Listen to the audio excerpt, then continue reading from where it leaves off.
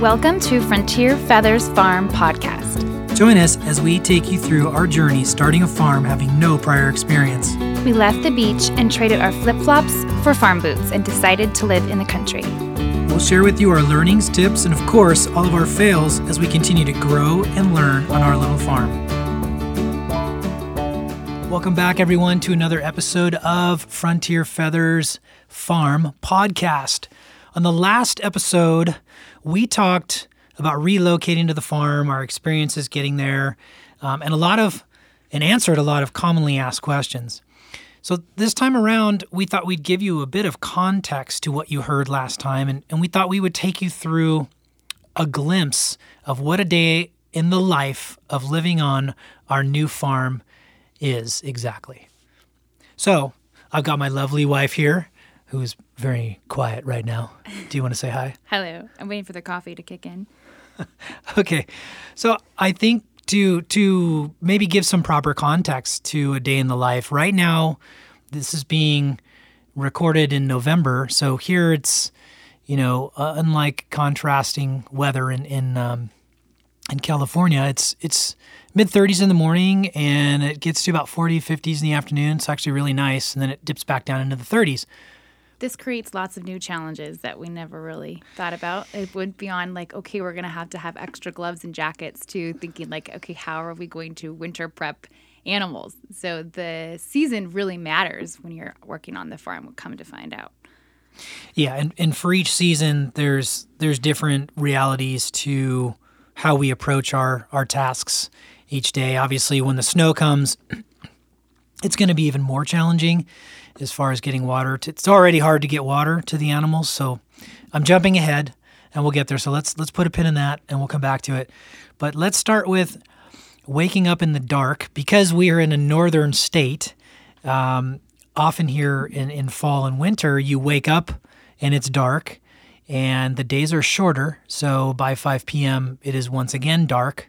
And then in contrast, in the summertime, you wake up in light, and it can often be light outside till about 10 p.m., which is fantastic for a whole host of reasons that we're going to talk about later in future gardening segments. But for right now, you got to get your stuff done before it turns pitch black. Otherwise, you're doing things with headlamps. Well, I feel like we often are doing things with headlamps. All the time. The days sneak up on you, and you're doing chores in the dark, which is very interesting. Yeah. Well, think about this. When you come back from dinner, it's pitch black. Or soccer practice. And animals need to be tended to, and it doesn't matter if it's pitch black or not. You've got to take care of them. So, which is something I want to talk about really quick, too, because people are like, where do you live exactly? We live in the country, but we also have access to sports and soccer and all the extracurricular activities. And Target. Oh, thank God for Target. So we get to blend our life. So when our day in the life is not a typical farmer in the sense that we just remain on the farm, we are also blending in our daily activities that our kids enjoy. So it's been really nice having that flexibility. So let's take them through a day. And you guys, so we'll just kind of ebb and flow here. So you want to start off with how your day starts? Sure, yeah. It's usually very quiet, which I love. Right now it starts off dark, and there is a hot coffee in my hand very quickly, thanks to you and your French press. And then we go and do the animals to make sure they have fresh water and fresh food, and let the chickens out because we want and believe in our free ranging of our chickens. So we let them out of their coop so they can forage and roam. So we're just I'm off and running into the animal world. And then I come back in and make lunches and off to school. And then I usually have to go to some kind of feed store or something to replenish grain. And then you have to go back and check on the animals about probably once in the afternoon shortly, and then I work on a community project creating events and connecting people, so I'll do a little bit of work there, and then the kids come back into rotation, and we are back out collecting eggs and tucking everybody back into their spot for nighttime. So that's like an animal duty day. When in the summer, my chores are lengthened by working in the garden. Hold on, you left out a ton of stuff. Okay, let me just roll it back a little bit here. Okay, we wake up, the dogs are barking already, and they're barking at the goats. And These are things I try to block out of my mind. They see the goats every day, but as soon as the sun comes up, they start barking at the goats. So we let the dogs out first so as to not upset the neighbors. So we have two crazy dogs that usually come and jump in our bed, and they tend to be a little rambunctious. They get fed. Then we go into the next room over where we have two farm cats that are the most non-farm cats you've ever heard of. Oh, I feel bad about that because the deal about getting the cats was that they had their purpose to mouse, and they are not doing their job at all. So explain what mousing is for those people that don't live in the country. So we have rodents, and sometimes they're a little overwhelming, and there's traps set and different things you try to do. But a very humane way is to have barn cats that can do that mousing for you and get your mice. And they like to leave little presents on your doorstep.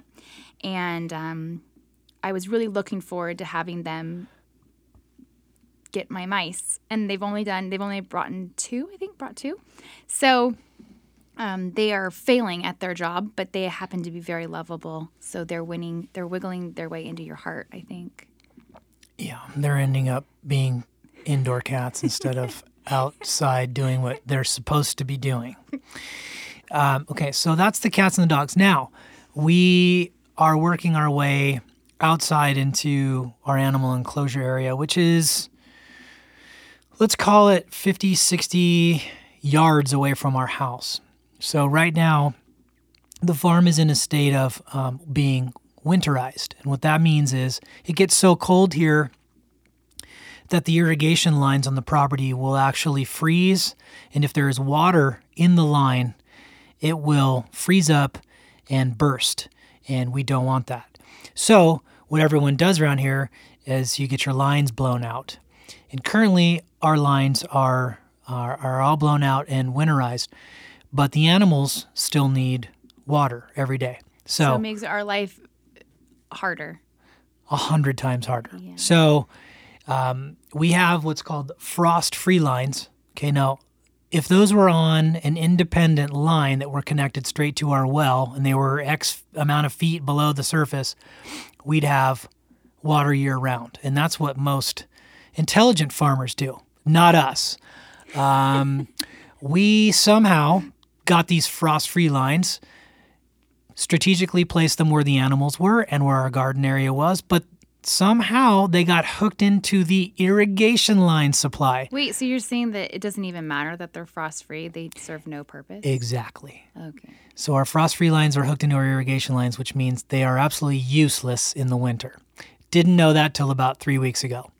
Awesome. So now, how do we get water 50, 60 yards away? Well, we take an outdoor spigot and turn that on, and I fill up like the 5-gallon jugs of Arrowhead water, and I hoof it across the yard, which is fine right now, but when there's snow on the ground, that's obviously going to be even a little more challenging. And now we have a separate pasture for goats, so that's even further away. So the water situation for the animals is, I don't want you to glaze over these things that are like, you always go out and feed the goats and get them water and the chickens water. No, it's a pain in the ass. So I'm just on autopilot. Yeah, so thanks for going into detail. So and then the chickens have their own separate feed. The pigs have their own separate feed, which is connected to electricity, like on a heat plate. So not the feed, the water. Oh, did I? Yeah. Yeah. It's a water. Thank you. Yeah. I forgot to mention that too. If the water does not have a heat element to it, it freezes up solid overnight, which obviously means you have to completely change out their water every day. So some of them are connected to electricity and some of them are not. We don't have power run through the whole farm. It's super, super expensive to do that.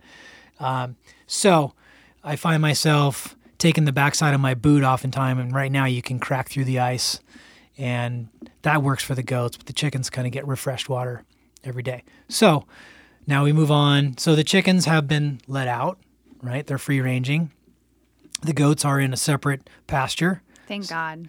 Yeah, they're. I mean, I imagine this harmonious thing happening with all the animals living together, and it just didn't really work out that way. There's definitely hierarchy within their little ecosystems, and the goats were quite mean to the pigs, so we got the boot. Yeah. So the good news is pigs, goats, chickens, they can all sort of live harmoniously together. It just makes the feeding schedule and the logistics of feeding animals together, unless they're all separately penned, very difficult. And obviously the alphas tend to get the most food, and it's much easier now that the goats have their own pasture. Well, yeah, and they try to eat food that is not healthy for them. They really like chicken food, and that can cause all sorts of problems in their digestive tracts. So that's why they are much happier in their own pasture. We're going to talk about super fun and interesting subjects like goat feeding and chicken feeding in later episodes, so stay tuned for those. But so on to the chores, because they're not done. We got to go. So we talked about the water. Now the goats need a sampling of alfalfa almost every day, in addition to what they eat. And orchard grass. That was something new that I learned, that there's all these different species of grasses. Well, they get fat on the alfalfa grass because it's like dessert, and then they pick through the things that they want, and it just kind of fattens them up. But yeah, right. So, I think that gives you an idea. We'll usually go, into the shed and straighten that up before we even go in the house. So again, it's the kids are not even awake yet, and this has already all transpired. I think that's important to point out. And again, it's like it doesn't matter if it's midweek or a Sunday or you want to sleep in or whatever. Now these things need to get done before the kids even come down, and then they have their needs. These animals all need to be taken care of. So we try to knock that out first. The kids' animals or the animals? No. But I have a question for you. Is it a daunting chore, or is the rewarding aspect of it outweigh the chore part of it? For you, what is the reward?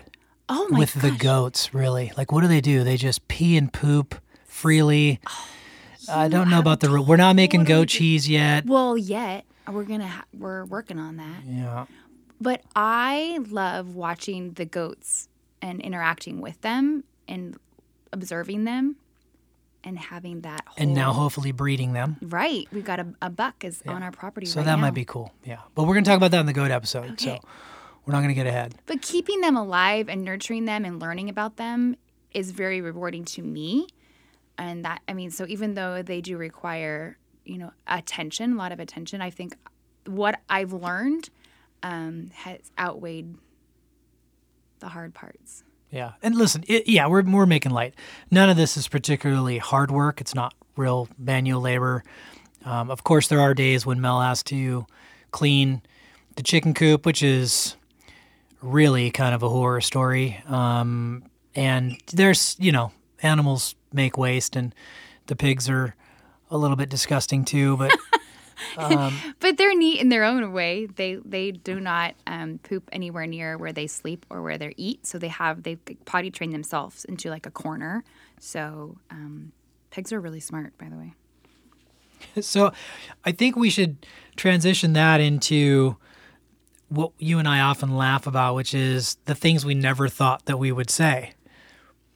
Oh my gosh. I mean, there's so many things. The